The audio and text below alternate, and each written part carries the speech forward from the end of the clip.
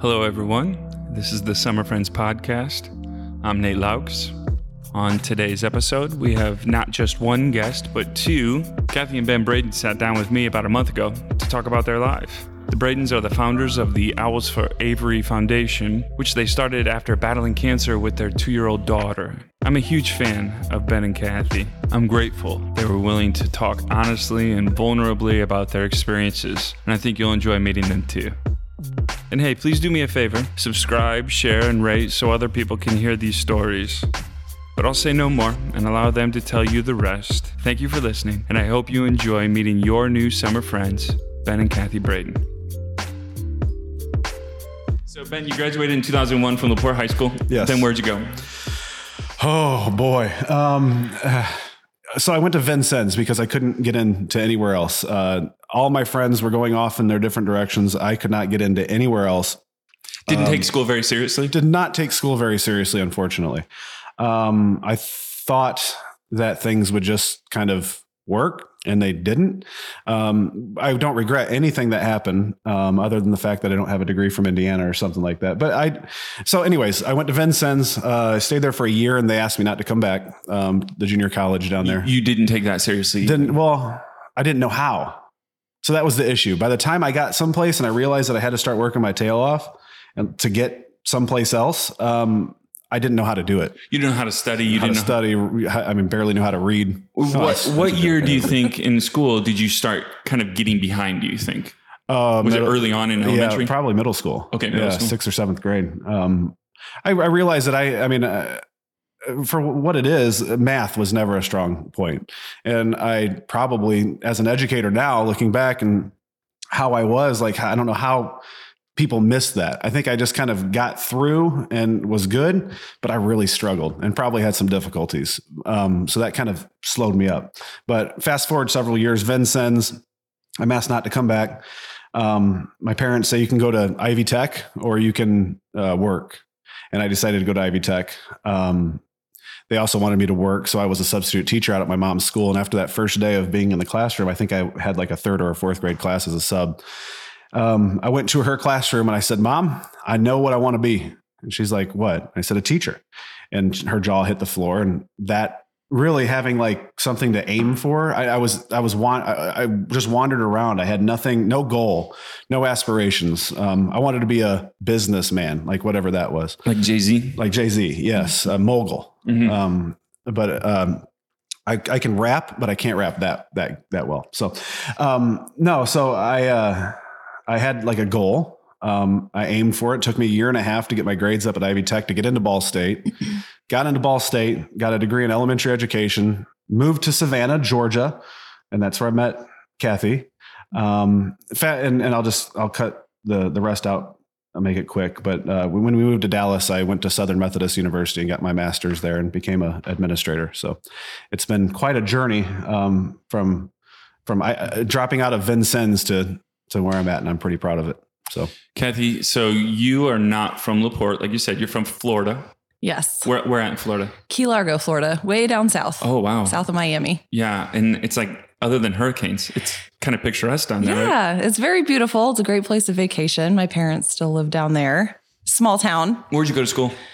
I went to Florida State for college, which is in northern Florida in Tallahassee. FLORIDA. FSU. Yeah. And what years were you at FSU? I graduated high school in 2001 and graduated from Florida State in 2005. What was your major? Business and hospitality. Okay. And then you went to Savannah?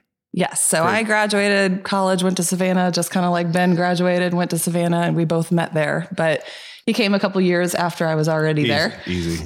Yeah. What brought you to Savannah, Ben? I wanted to move south. I remember walking to class at Ball State, and my beard, by the time I would get to class, would be like frozen in my nostrils. Anytime I'd inhale, they would freeze shut. And I said, "This is I'm not doing that." So the last spring break, my dad and I flew down to Savannah. We rented a car. The goal was to drive through Florida, and I was just going to stop at school districts and drop off my resume. Because you used to have to do that. Like you couldn't just email somebody your resume like you can now. So I had like a paper stack of resumes and I would bring them to principals. Started in Savannah, like the second school that we stopped at called me and asked me in for an interview and offered me a job. And my dad I just decided to stay in Savannah the rest of the week and enjoy ourselves. But it was. So you dropped off a resume with them. Yes. And they called and offered you a job. Well, they called and interviewed me. Okay. My first interview. But like right after you dropped off. Yeah, it actually works. The first interview I had was this Southern gentleman, big Southern gentleman, white hair, big white beard. And inside this old school, brick walls. I mean, just old Southern school, right? And he sits down across the desk from me. And the first question he asked me was, he was looking at my resume. He goes, you're a Yankee. And I was like, yeah, that's the first time anybody had called me a Yankee. I heard it a lot after. But he goes, so tell me, what are your thoughts on the War of Northern Aggression? And I was like, the War on Northern Aggression? Luckily, I didn't kind of freak out at that question and think that I was in some serious trouble. But we had a nice conversation about the Civil War shortly after that. How is a nice conversation? Like, did you say, yeah, you're traitorous and we forgive you? Yeah, that's exactly what I said. They didn't offer me a job. No, but I kind of skirted over that and we got past it and moved on. But was he joking? No. See, down there, the saying is that they think the Civil War is either still going on or that they won. And it's absolutely true. I mean, for the most part, people down there are very level-headed, but I think what keeps Savannah being Savannah is that there's still a large portion of people who are Southern sympathizers. They are Southern as Southern gets. It's not uncommon to see like a Confederate flag. No, but I wouldn't say that that you see a Confederate flag for like some of the reasons where you might see a Confederate flag up here. I'm not going to get myself in trouble here talking about this, but it's not. I mean, they don't boast about it. No, so if you are going to allow the premise that the Confederate flag stands for something cultural in the South, as some people in the South might say, yes, I don't think you're allowed that premise when you have a Confederate flag up here. Is that fair? I think that's fair. Okay. Yeah, I think that's a good point. I mean, I prefer no Confederate flags, quite frankly. Right. But I do think that there is maybe something different than having a Confederate flag up here. I think so. Because it is, like you said, it's heritage and cultural. According to I don't know. I'm not from the South. Maybe Cathy could shed some light in here. Florida's not really the South. Well, parts of Florida are the South, but where she's from, like the northern part of Florida is kind of Southern, right? Yes. Yeah. Oh yeah. Yeah. There's some dark stuff happening in the central part of Florida, but Disney. Yes. The happiest place on earth.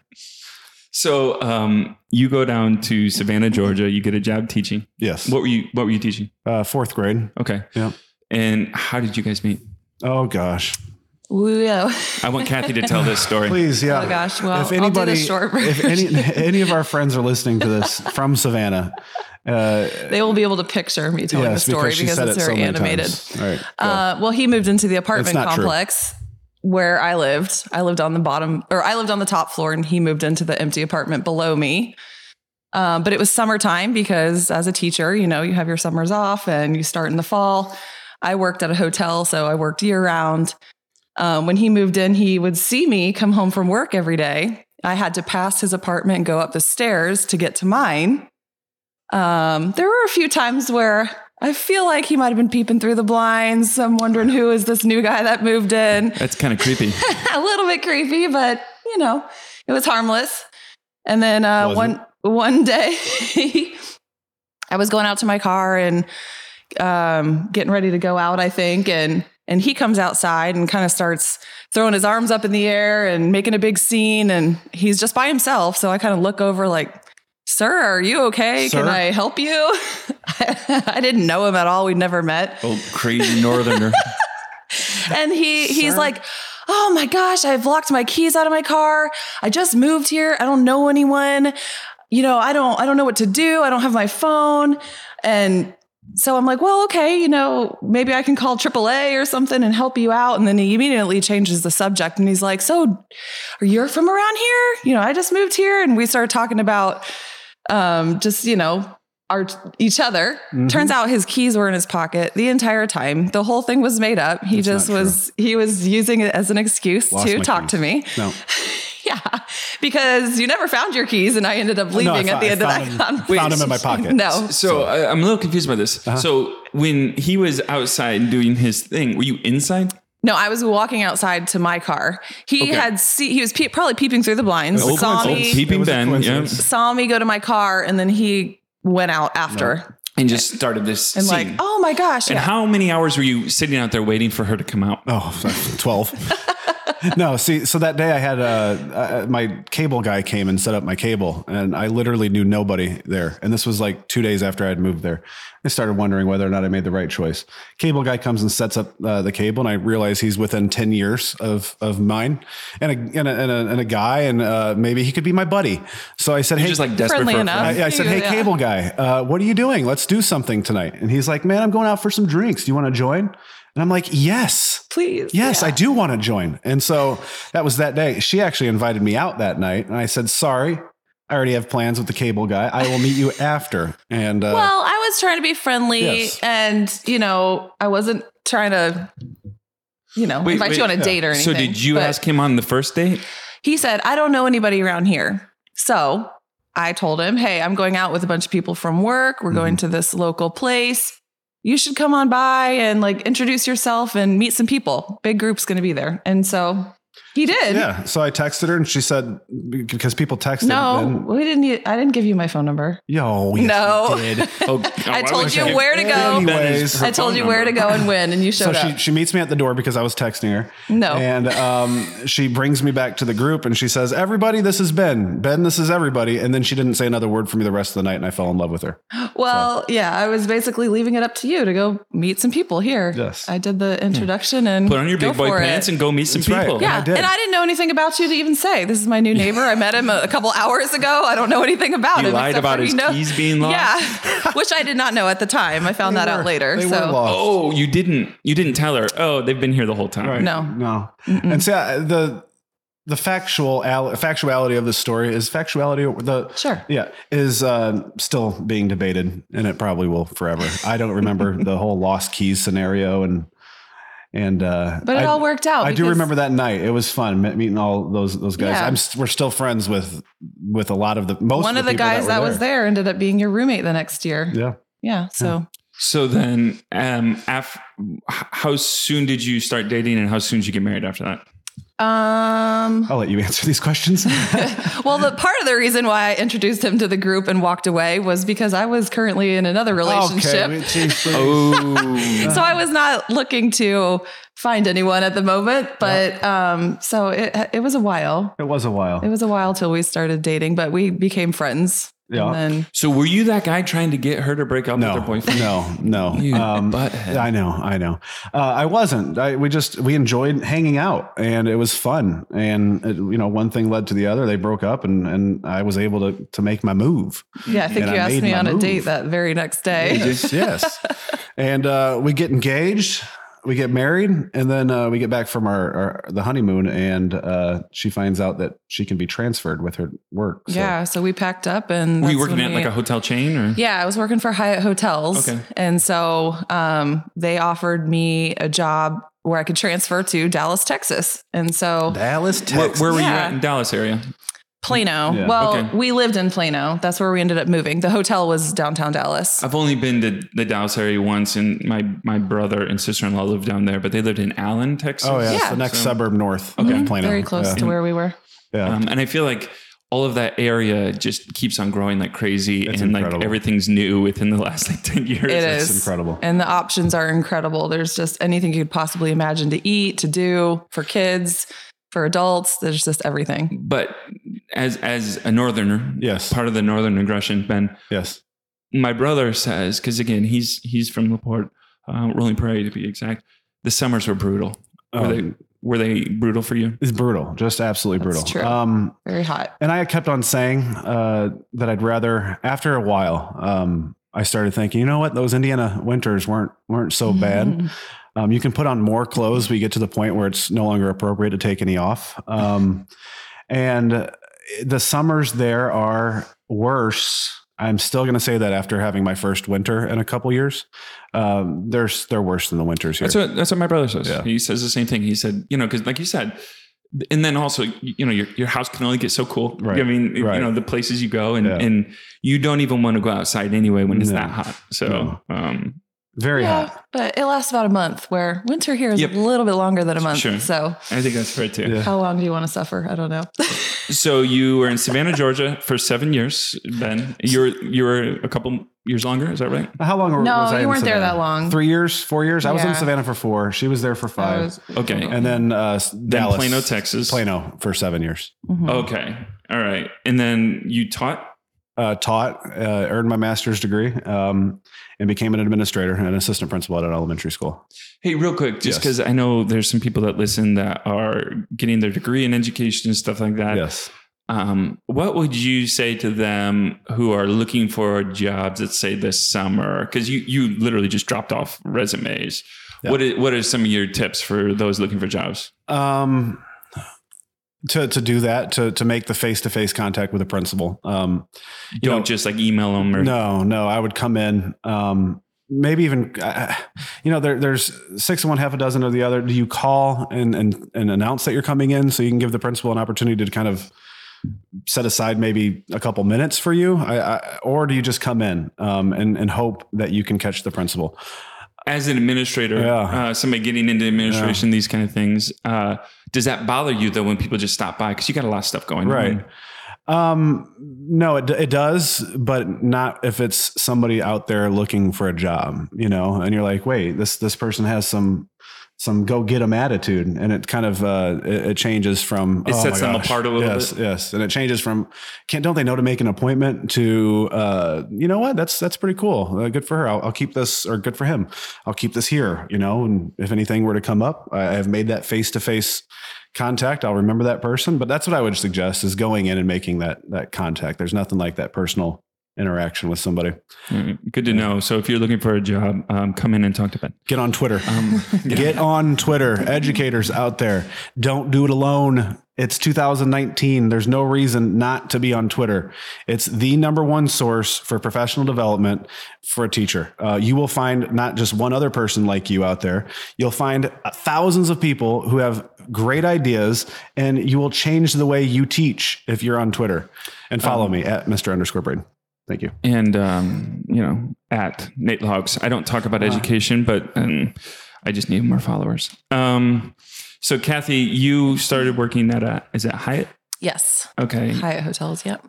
Were you working for Hyatt the whole time in Texas? No, not the whole time. I started out working for Hyatt, and then I switched over and became a meeting planner, which it was a third-party planning company. So I planned meetings for pharmaceutical companies. And with that, it was kind of a switch of roles, where I used to be at the hotel and plan conventions where groups would come to me. And then I ended up being the person that went to the different hotels, and I started traveling a little bit and still planning meetings, but just on the other end of it. Ben, I want to talk just briefly here because it's a topic I am definitely interested in. I think you listened to our discussion over dinner on middle school education, and we like to have these topics because we do believe in public education. You said this in an interview. You said, I believe wholeheartedly in our mission as educators. I believe all kids can succeed, and a caring relationship with an adult may be what a young child needs to be successful in life. I know communities can grow, states can thrive, countries can excel, and the world can become a kinder place through the education of the youth. No excuses. So who said that? Mr. Ben Braden. Oh my goodness. It's actually a pretty good quote. I was impressed. Yeah, no, that was pretty good. Yeah. Thank you. I didn't know you had it in you. Yeah, but I didn't either. But anyway, what do you mean by that? Like, other than like, is it just like there's more to teaching than just recitation of facts and these kind of things? Yeah. Do you think it's more important to show that, emotionally you support a child, or kind of unpack what you were thinking in that? Yeah, I think now more than ever, it's important to open up emotionally with your kids. There's kids out there that just, like I said in that quote, that just need one caring adult to maybe break. Now, hopefully throughout their life, they're going to have more than one caring adult, but sometimes that's really all it takes, is for a child to realize, you know what, first of all, life can be better. I don't have to do this. And by this, I mean, sometimes they're growing up in difficult circumstances and they don't know that that's not what life has to be. If they don't have somebody from outside of that come in and show a genuine enthusiasm for them as a person, they don't get that very often. So sometimes just one caring adult can do that for somebody. I strongly feel that way. And the reason maybe I feel that way is there were twins, 2 students from Savannah, my first year, who reached out to me in the past couple of years and kind of opened up and said, you didn't know kind of our story. We were living in foster care. We were being abused, but you were like the thing in our life that kept us like going through. Like you never doubted us. You believed in us. Your smiling face helped us when we were going through the hardest time of our lives. And that meant so much to me to hear that from them. If you're a teacher and you're showing up and you're doing it because summer vacations and spring breaks and stuff, which are great, I love them, but we can really change lives. And I'm just not sure of the jobs out there that have that as like your responsibility. You can honestly change the trajectory of a person's life, and that's powerful.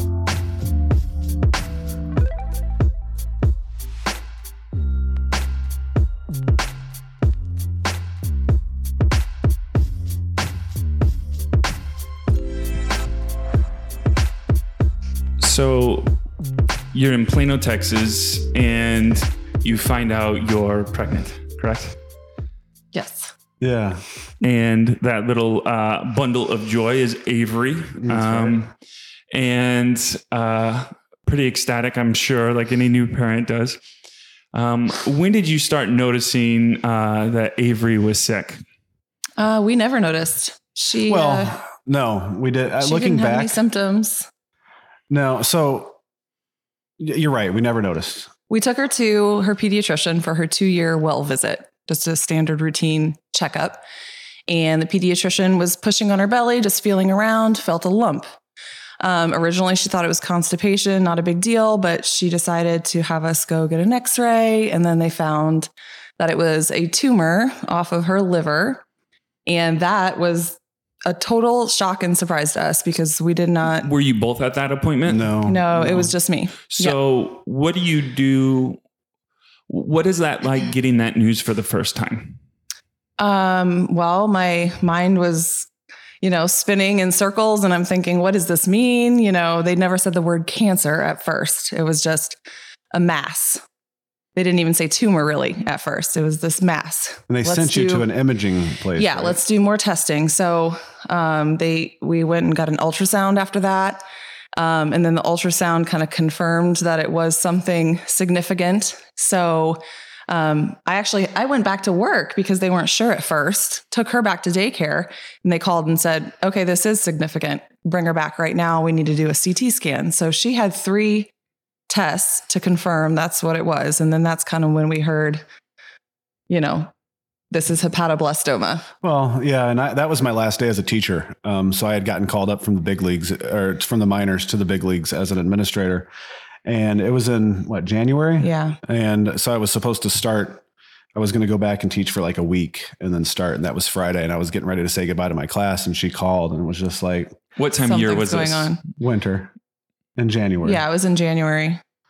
Yeah. And so I just remember her pediatrician calling that night, because we didn't know. And this was Friday. And it seemed like throughout our journey of Avery, a spoiler alert, she did have cancer and she fought it really hard for 2 years and she won. But that night, it seemed like I was going back to this. It seemed like every big thing was on like a Friday. And we would have to wait through the weekend to find out if the cancer was back or if the chemo had worked or, all these tests. It seemed like we had them done on Fridays. Mm-hmm. But anyways, her pediatrician called that night. It was a Friday. And I just remember closing ourselves in the bathroom and putting her on speaker and just saying, Doc, have you had an opportunity to look at these scans? And she said, yeah. And I said, and is it cancer? And she said, yeah, it looks like it. It looks like it. And she was devastated. She's the one that found the mass, and she was devastated. And she said, it looks like it, but this is right before Avery's second birthday. Right after, yeah. Like 5 or 6 days after her second birthday. In a week. Mm-hmm. Yeah. So Where does your mind go when, okay, your little 2-year-old daughter, your first child, she has cancer? And a very rare cancer, correct? Yeah. It affects about 50 to 70 people in the United States. Total? And they're not a year, and they're not sure. Like that's a guesstimate. There is no registry for hepatoblastoma. So a child that's diagnosed in Seattle, the doctor is never going to put that such and such child has hepatoblastoma, stage 3. Here's what's going on. We're actually, through our foundation, working with Cincinnati Children's Hospital to establish a registry so doctors can share that data. But 50 to 70 students, see, I'm going back to my kids, are affected by it in the United States each year. We think it is a childhood cancer. It is a childhood cancer. Yes. It can happen it seems like there's 2 windows. There's 0 to 2. And then it seems like there's like 10 to 12 that it can affect kids. But those are the age groups of most of the cases. How do you deal with that news? Like what goes on in your mind? Do you go to okay, I need to keep this all together. I need to, help, be strength to my daughter or do you just kind of, break down? Where were you at emotionally, mentally, spiritually in that time? All of the above. Okay. You kind of go through phases. I just remember sitting on the bed and thinking I'm in prison inside my own head. And this was right after. I just remember thinking, I have to wake up from this. This is a nightmare. This can't be true. How are we going to do this? The most precious thing in my life is sick. We didn't know how bad it was then, but I just remember thinking, like you were in prison, like you're a prisoner in your head because of this news. And this could be going on for years. If we're lucky enough to still be fighting, then this will be going on for years. And it was just like right away, I felt this is not going to end and I'm a prisoner. I went up and down. At the end of the day, you don't have a choice. Mm-hmm. Everybody is like, oh, you've really impressed me with how strong you've been. And I appreciate all those good thoughts, but it's like, man, what was I going to do? I'm not going to give up. And Cathy, you are a planner. So do you immediately go into action? Okay, I'm going to find everything I can about this cancer and, or did you need to take a season of mourning and lamenting or how did you respond? I think at first I was probably in a state of shock where everything just kind of went black and I didn't really know how to react or what to do. But the doctors, they gave us all this information. I did take it home and I studied it. I think it was Dr. Martin Avery's oncologist who said, don't Google this because it will scare you what you find. And there's all kinds of things out there that may not pertain to her specifically. So don't worry about doing that. But of course we needed information. We needed to know what's going on. You can't live in ignorance when there's a problem to be solved. Right. And we want to know, okay, but yes, in the planner in me was like, what are our next steps? How do we fix this? How do we make her better? We got to get it right. And it's never as quick as you want, right? No. And we kind of thought, originally after she had to have a surgery to remove the tumor from her liver. And we were told in the beginning that it would be about 4 months of chemotherapy after the surgery, and then we might be done. But see, the thing is if she's eligible for surgery, if the tumor hadn't wrapped itself around arteries and important blood vessels, if the tumor hadn't taken up the entire liver, there were a lot of ifs. And if it's resectable, that's the best thing. Over 80% of kids survive if everything goes as well as we want it to. Yes. Right. But how often does that happen? In cancer, especially. Yeah. Right? Yeah. Well, we found out, we went to that first surgery appointment about a week after we found out that she was diagnosed. So it's everything's, her family flies in, my family comes in, we're going over our options. They're letting us they're just there as support, which was amazing, but we're the ones that are making the choices at this point. But there was a protocol: surgery, follow up with 4 rounds of chemo, and then we're going to be good. We'll sail off into the sunset and things will be great. The surgeon that we met with, we didn't know whether or not she would be eligible, and she was, which we were thankful for. He was very confident that he could get in there after looking at some of the images and remove the entire tumor. It was about the size of a softball. And he did it. She had surgery. That night of her surgery, it's a pretty big one. She has a incision across her abdomen that's like 6 or 7 inches. Yeah. And so needless to say, she went up to ICU that night, and that was one of the hardest nights that we had. We didn't know if she was going to make it through that night. She had what do they call it? Desat. She was not getting the oxygen that she needed, and then she'd wake up and freak out.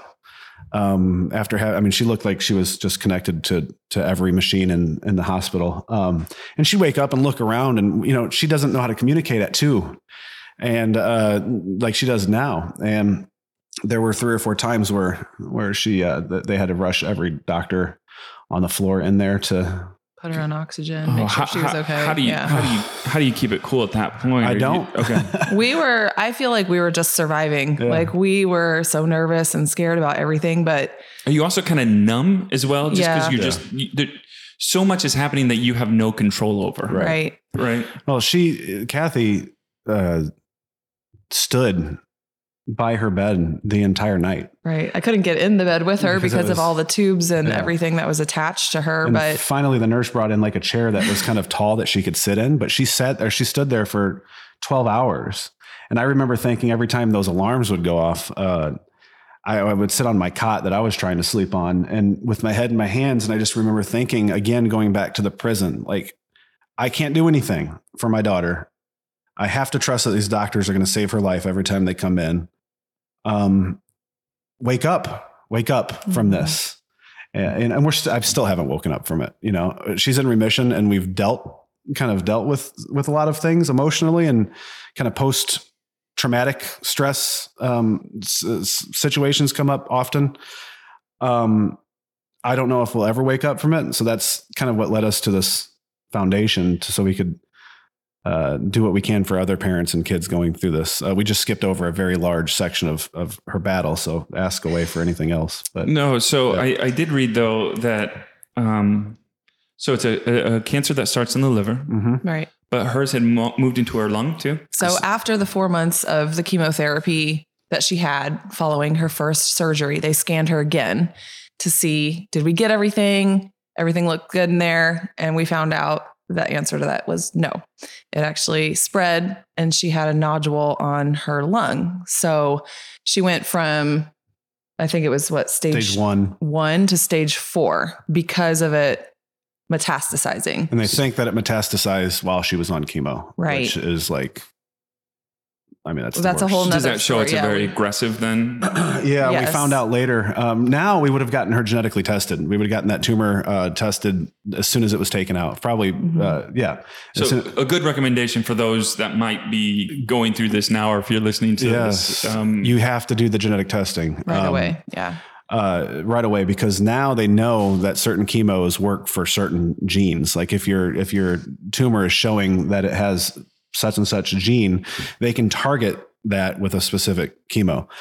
She had what is called the NRF2 mutation, which we found out towards the very end means that there is no chemo for her.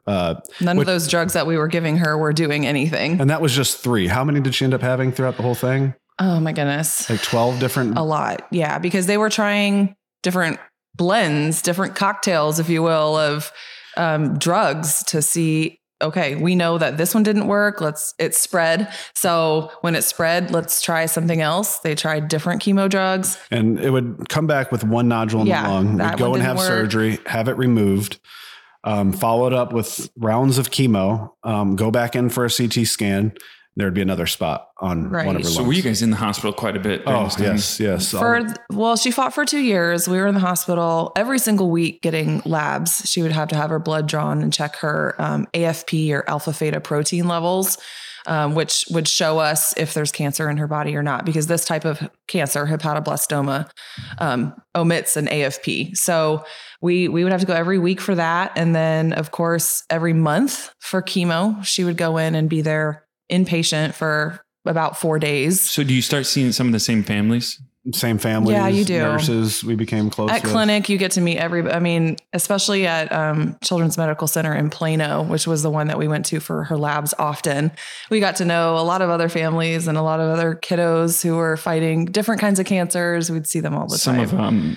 Some of my best friends are Mark and Julie Secor and their son Tyler, who's now in his 20s, but he had cancer as well. And they said one of the hardest things is you get to know these families, then all of a sudden you stop seeing them because the cancer took their child, and it reminds you that, because you have to keep positive about this, right? You have to say, we're going to beat this. We're going to, but that it doesn't always end that way. No, that was terrifying, knowing that it doesn't always end that way. And when we found out, so we're progressing, she's going and having surgery, removing a nodule at a time, because thank God it would only come as one at a time. It never, and we've met families where they've gone in for that second CT scan and the lungs were just filled with, covered with and nodules, at that point, there's really nothing you can do if the chemo isn't working. Luckily it never happened. It just came back one at a time. It was very slow progressing. And knowing that no matter what we were doing or we're poisoning her, that's what chemo is. If we're being honest, another reason why we started our foundation is because the chemo that is used on kids with hepatoblastoma can be 60 years old, 30 years old. There has been no new drugs in the past 30 years for hepatoblastoma. One of her drugs is actually a mustard gas derivative. They realized that when they were testing mustard gas for weapons, that it was curing cancer as well. And so this is one of the drugs that she was on.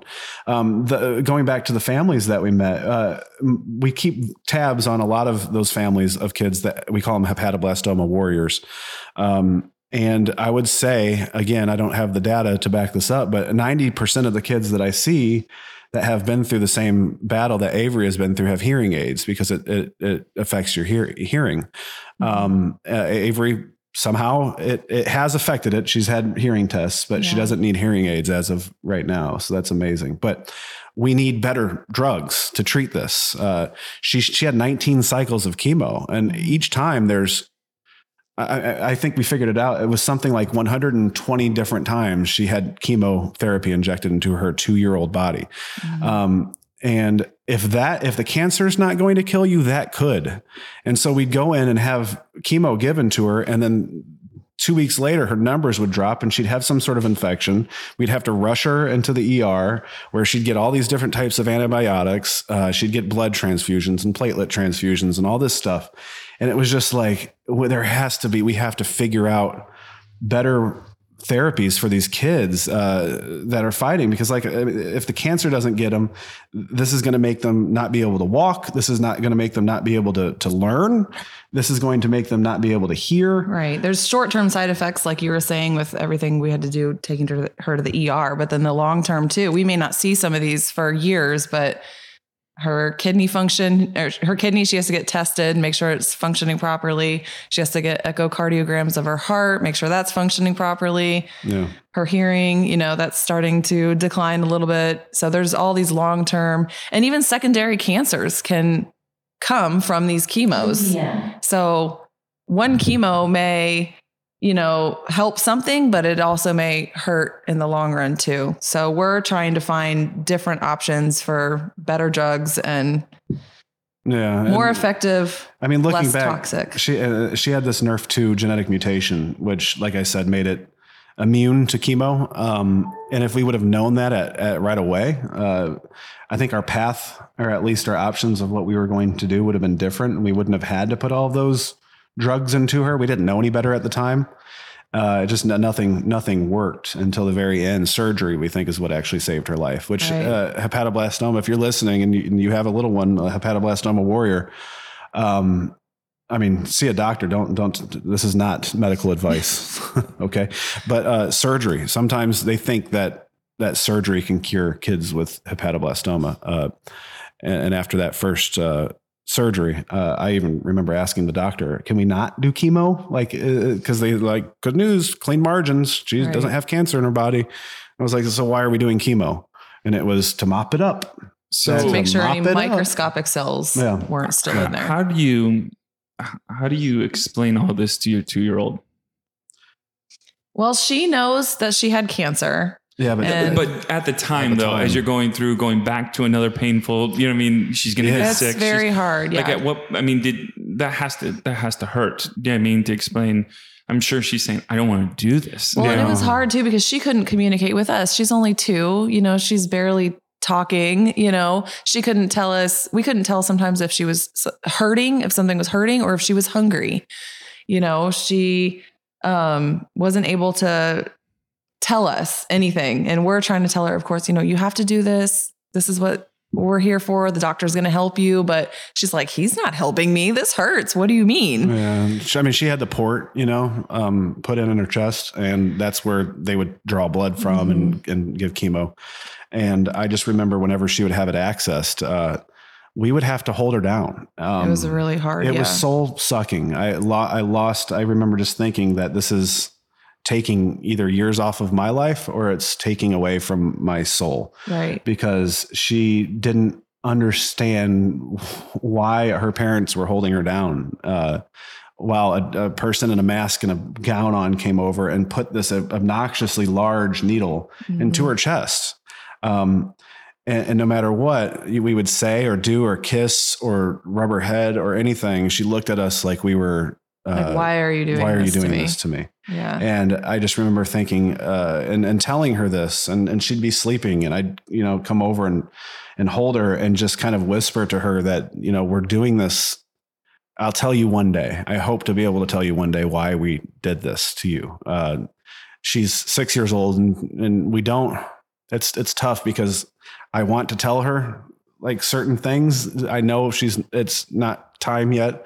She'll ask. She's got scars. She's got scars to prove what she's been through, and she'll ask. And when she does, we'll start sharing with her. She does ask about some things sometimes. Like today, we went and had blood work done because Cathy, we're expecting a boy here in July, and I had to get some stuff done too.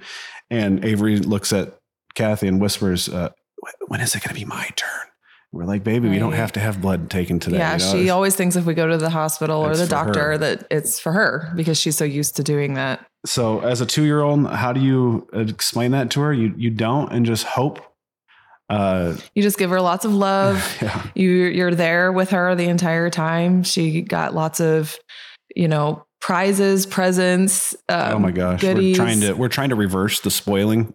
We spoiled the heck out of her. Just to kind of, every time she had to go get a poke, she would get a prize because. And there were times where she was so sick from chemo that if she ate M&Ms, at least she was eating something. Right. Some kind of calories. Anything. Yeah. Sometimes she wouldn't eat at all. So. And we're lucky because you pull me up. She wouldn't know where we were going in the car. And I always felt like we're driving her to the hospital. When we pull up, she's going to see the hospital and think, oh, great, I'm tricked again. So now whenever we get ready to go anywhere in the car, she's going to think she's going to be paranoid. This is me. She was not like that. We would pull up to the hospital and she'd get right out and go. She never fought about going into the hospital. The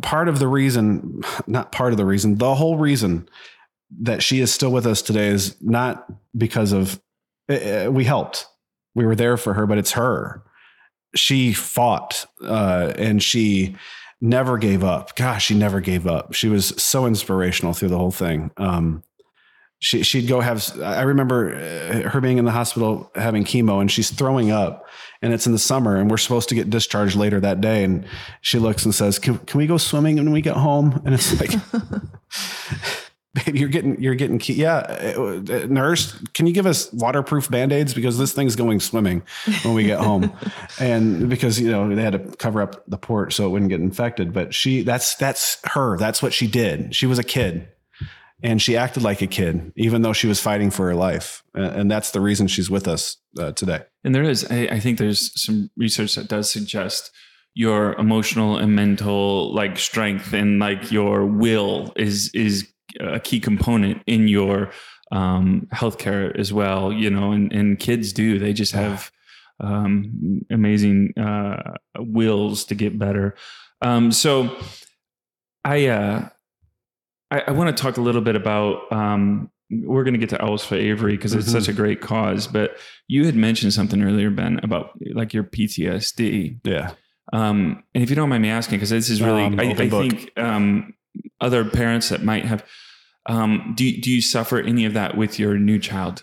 Like, is there any for you, Cathy, or do you not let your mind go there? Well, we worry. Yeah. I mean, our one and only child had to. That's what I was thinking. Your only child, and you went through all this. So of course now we're pregnant and we're expecting another one. And we want to make sure everything is okay as far as we can. But no matter what we do, I mean, positively, I mean, if we can do some things to screw the baby up, of course, and we're going to do everything that we can to be as healthy as possible. But we did that with Avery. No matter what we do, the cards are going to be dealt and that we'll have to play the hand. And I hope that he is healthy. And for his own good, for our good, for his sister's own good, we hope that he's a healthy baby boy. But we'll be there no matter what, and that's just kind of the mentality you have to take. Like, well, this is going to be great. And we're going to have a healthy boy and we're going to see what kind of it is like to have a normal, healthy kid for a couple of years. We're going through that now with Avery. She's a normal 6-year-old and we're just having a blast. But it had to be a conscientious effort to have this child because for a long time we were like, nope, no more. We're good. We're good. If this is what having a child is. Yep. Yeah, we're good. Hard. And so, we had to really kind of decide, let's try this again. And maybe we don't want to. So if it happens, it happens. That's great. But we had to decide that it was either something we were going to maybe do or just not at all. Because we went to the hospital today to give blood and I walk in there and my heart is just racing. And I'm thinking, Ben, it's good. We're good. We're here for good reasons. And it's great. But hospitals freak me out. I know hospitals freak a lot of people out, but yeah. I think it's done the opposite for Avery though. She has no fear of a hospital. I said, Avery, will you help me? I'm getting blood work done today. Can you help me stay strong? And I'm really scared. And she goes, Daddy, just don't look. Relax and don't look and it won't hurt. Calm. And stay calm. So she sat next to me and held my hand today while I was getting blood drawn. In what other ways, for either of you, does this kind of this PTSD, emotional reliving experience come to fruition? Like, how does it happen for you guys? In what situations? Elevators. When I'm on, so it's now it's more just like I can feel my heart. Before I would have to talk myself out of panic attacks, or I'd even get in a panic attack. But we would just from being on the elevators and. Like I would go out and leave them to go home so I could wake up in the morning and go to work. And I just remember that elevator ride going down thinking, am I making the right choice? Is she going to be okay tomorrow? Is this the right thing to do? And now like whenever I get on an elevator, I'm kind of brought back into that space inside of my head and I have to talk myself out of it. I know that when Cathy gets hooked up to all this medical equipment, when we're having this baby, hearing those alarms and the beep, beep, beep, beep, will probably send me into some interesting places. But, laying in bed at night and just kind of I go back to that first night of surgery and it's like, you can feel a physical change in your body when that happens and just trying to talk yourself. Everything's good. She's healthy. She's in that room next door. If you want to go see her, you can. Like, it's all good. What about you, honey? I'm sorry, I'm talking. This is therapy for me. I don't know. I mean, I feel like we go to the hospital all the time. So even still, she had to go for her monthly checkups and then now it's spread out between 3 months. And actually this last one, we got to spread out between 4 months. So I'm just kind of used to the whole routine of it, I guess. But there are times when I'm just mostly hearing about other families who are just starting this journey or in the middle of it even, and just hearing what they're going through, kind of that will trigger me like, oh my gosh, I remember when we had to do that with Avery and I just feel for them. And I wish I could do something so that they don't have to feel that pain and that we know go through no matter what they're going to feel. We know the pain that they're about to go through and it's a helpless feeling. Yeah. So you guys were in a city away from both of your families. Yeah. Mm-hmm. You did say your families would come and visit. Yes. Was it hard to be away from family? Was that hard, or was that, because I also want to say too, a lot of times when this kind of situation goes through, marriages struggle, these kind of things, but you seem to be very much in love. You're having a child. Yes. What helped you in that situation? How did you get through that? Well, I think to answer the first part of that. Colombians? Yeah. Our Colombian mafia? I was going to say. Colombian mafia. Don't say that. Yeah. It was very hard not having our family there. I did have to quit my job to take care of Avery full time. I could no longer go to work. I was working full time, and my new full-time job was to take care of her. So not only then do you have to take care of your daughter, which again, not have to. I mean, this is something you're honored to do, I'm sure. But then you also have the economic ramifications of only going down to one income too. Right. Yeah. That was hard too, because we're going down to one income from two, but we're also doubling our bills because all the medical bills coming in with her. So we're very thankful. A lot of people did fundraisers to help cover her medical bills, and that was helpful. But your life does change. I mean, if we had family there all the time, they did come and be with us for every surgery and even trips in between. But, we had a dog too at home. Ben, like you said, he had to go home every night and go to work every day, take care of the dog, do your normal as much as you could do.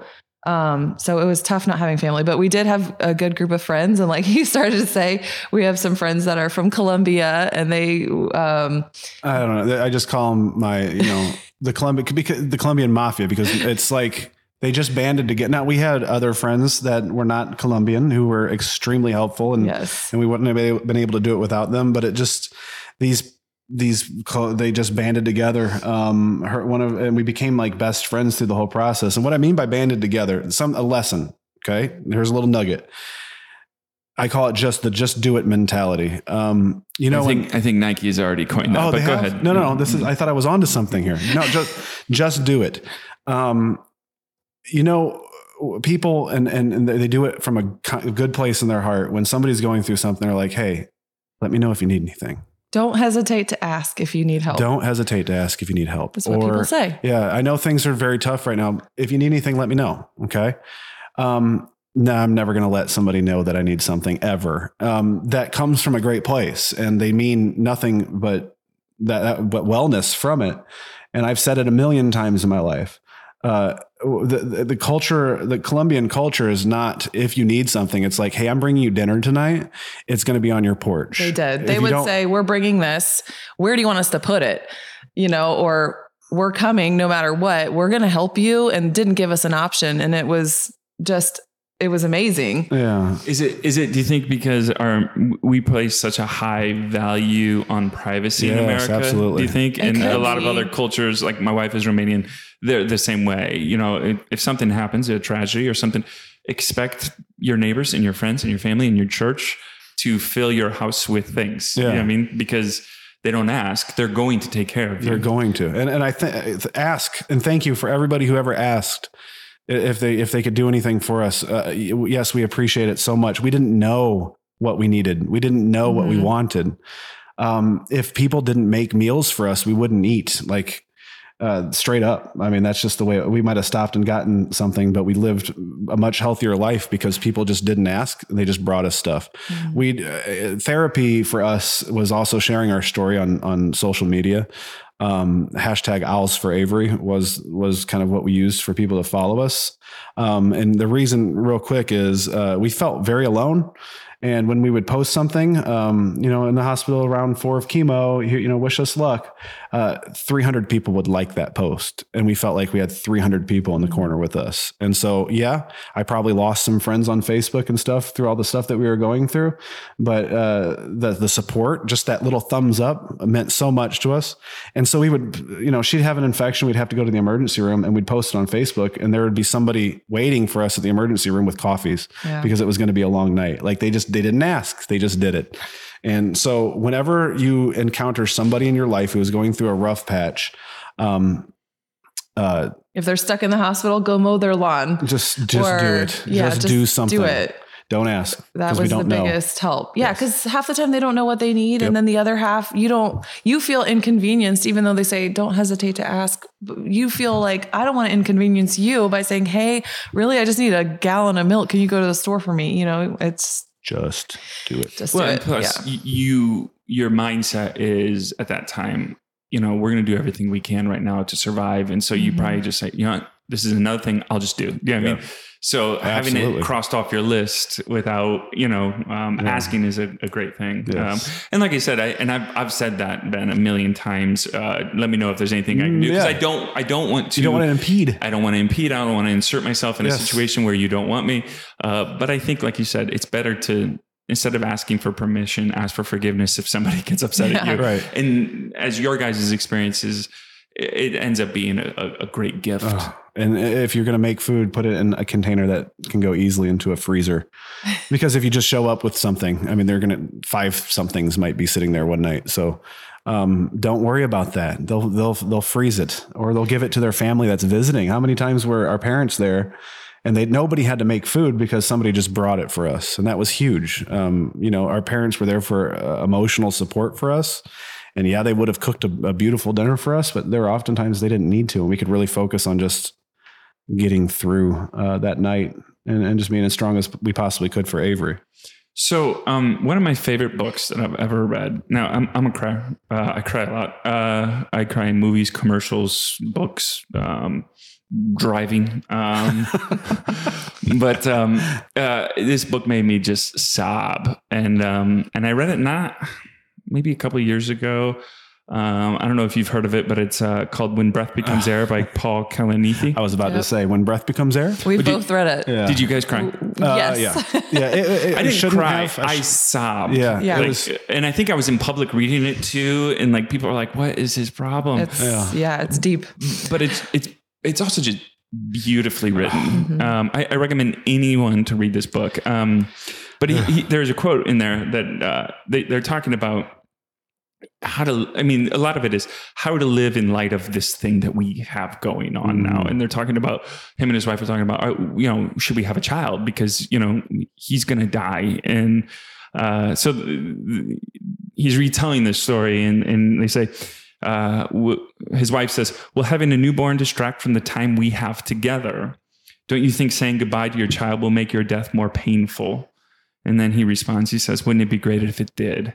Yeah. I said, Lucy and I both felt that life wasn't about avoiding suffering and pain. And I think all of us as humans, and it's the great kind of theological, philosophical question of what do we do with pain? How do we make sense of it? How do we what have you learned in the midst of your pain? And did you find meaning in it? Honey, go take that one. Well, I think it kind of just goes back to what you were just saying. Like what I learned was that if someone else is in the position that we're in, what did we appreciate that, people did for us? I want to be able to do that for someone else going through a struggle. I want to be able to help them how I can. And we talked about, even with our foundation, giving gifts to other hepatoblastoma warriors who are fighting, because people brought us stuff in the hospital I didn't even think that I needed. They were bringing chapstick and water bottles and just random things, even a nightlight, that you don't think you normally need. Because you don't know what you don't know, right? Right. And somebody even brought a headlamp, and that was great. I wore that thing and I read books to Avery in the hospital bed without having a huge overhead light on at night. And so things like that where I'm like, okay, I'm learning that these are the things that we can do for other people too, and I was about to answer, respond with, we try to get through life with as little pain as possible, but I'm not sure.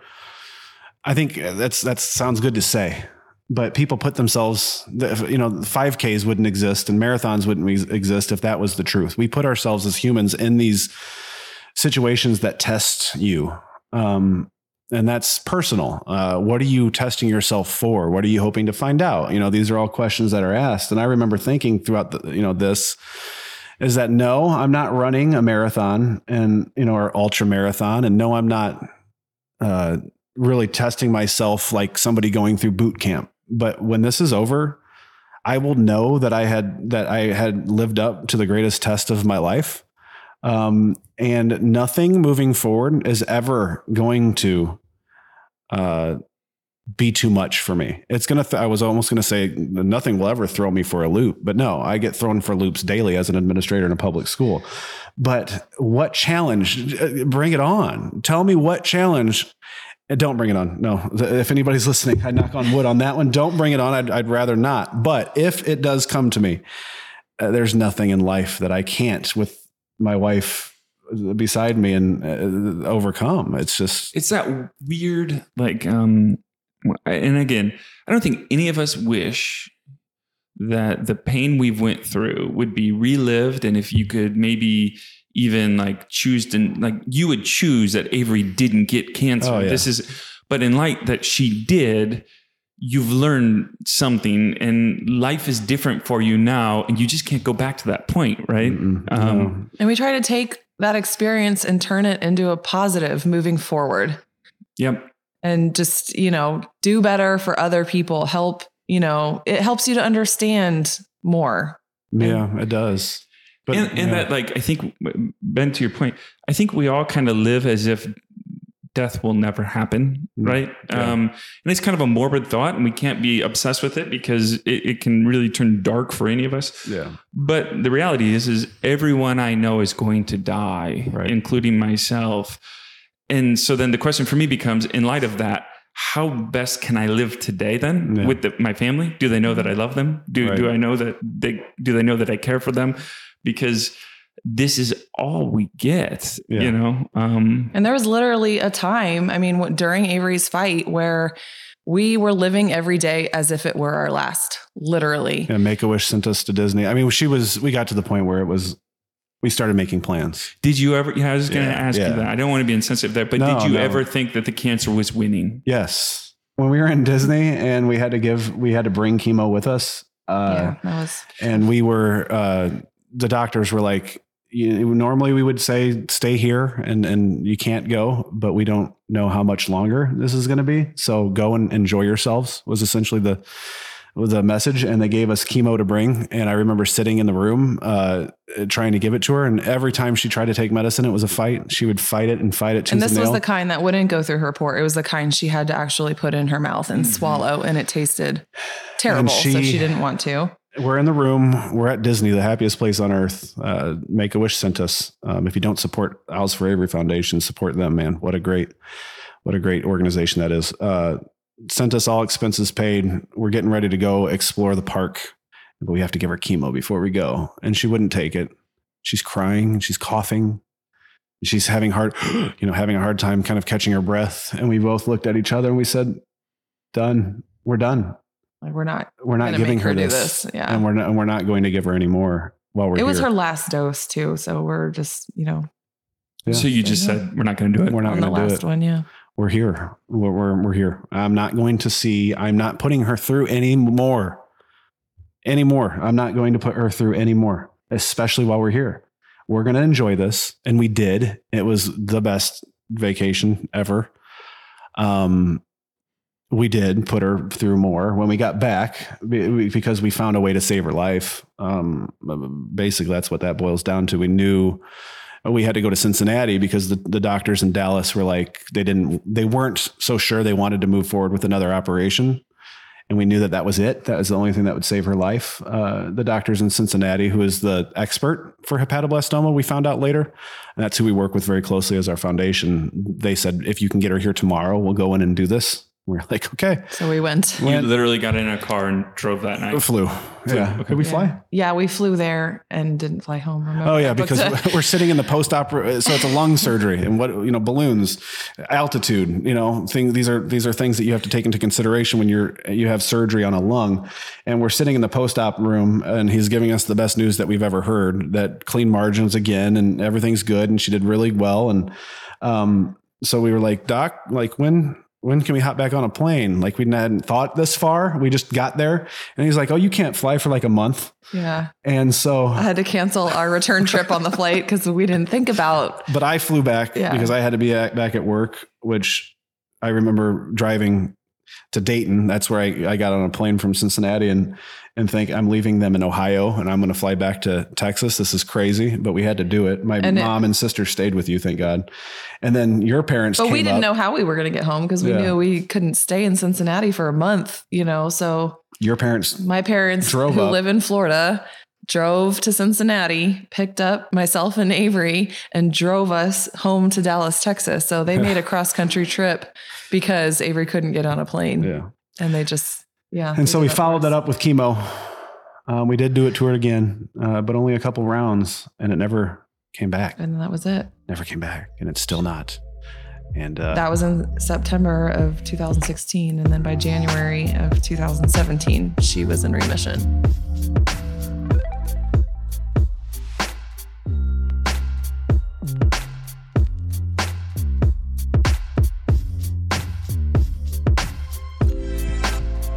So you can find out all the information on our website, which is owlsforavery.org. And we have an event tab there. So they can just click on that and they'll see the OFOF Open Indiana. And there's a link to register on our website. Are you on Facebook? On the Facebook? We're on the Facebooks.com. Search Owls for Avery. Give us a like. You can kind of keep up to date with what we're doing there. We have Instagram, Twitter, the whole 9 yards. And we post all the updates on any one of those social media platforms. Are you on the Snapchat? We're not on the Snapchat. No. I don't know how. I don't get it. I want to so bad. Yeah. I tried. I thought that there was maybe a way for schools to utilize, and I still think there is Snapchat. Have students kind of take over the school Snapchat channel for like a day in the school and take pictures of things, but we don't know how that would work for Owls for Avery Foundation. So if people just I'm not a golfer, but if I wanted to donate, can I go to owlsforavery.org and donate? Yeah. So we have a donate button right there on that main page, Owls for Avery. And they can do it on Facebook too, because we have the Facebook page. We put more information on Facebook just because there's a lot of posts and we talk about what's happening and everything goes on there first. Facebook is for curating content. So I think So they can donate on Facebook or they can donate on our website. And the money raised goes to what again? Yeah. So we have a board. We're trying to do everything as kosher as we possibly can. This was a pipe dream and we kind of just ran with it before we realized wait a second, we should probably do this legally. And so we did, and we have a board that's up and running. We have bylaws and do all that stuff. Yeah, it's a legal 501c3. It's a legal 501c3.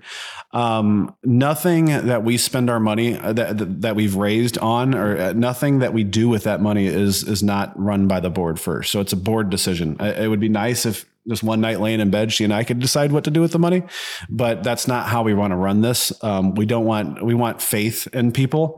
So every decision that we make on where this money goes is run by our board. Our board is made up of moms who have had hepatoblastoma. A lot of them are. Yeah, a lot of it. There's a couple whose children have been affected by hepatoblastoma. So, I mean, they know what's up, and there's a couple other people that are on our board as well.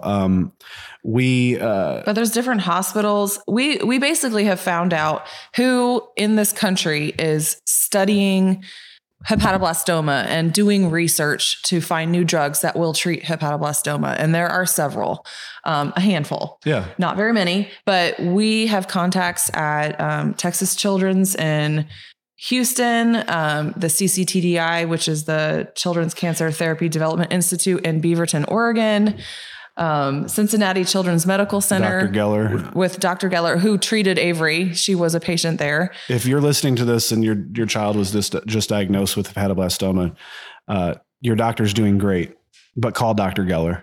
Yeah. He's world renowned. He is the guy. I think that's and we're getting long here, but I do want to say this real quick, man. I think that's a really fine point. It's never, I think some people feel guilty about asking for other opinions. And we did. Because you don't want to hurt the feelings of your doctor. Right. Because they might be doing a great job.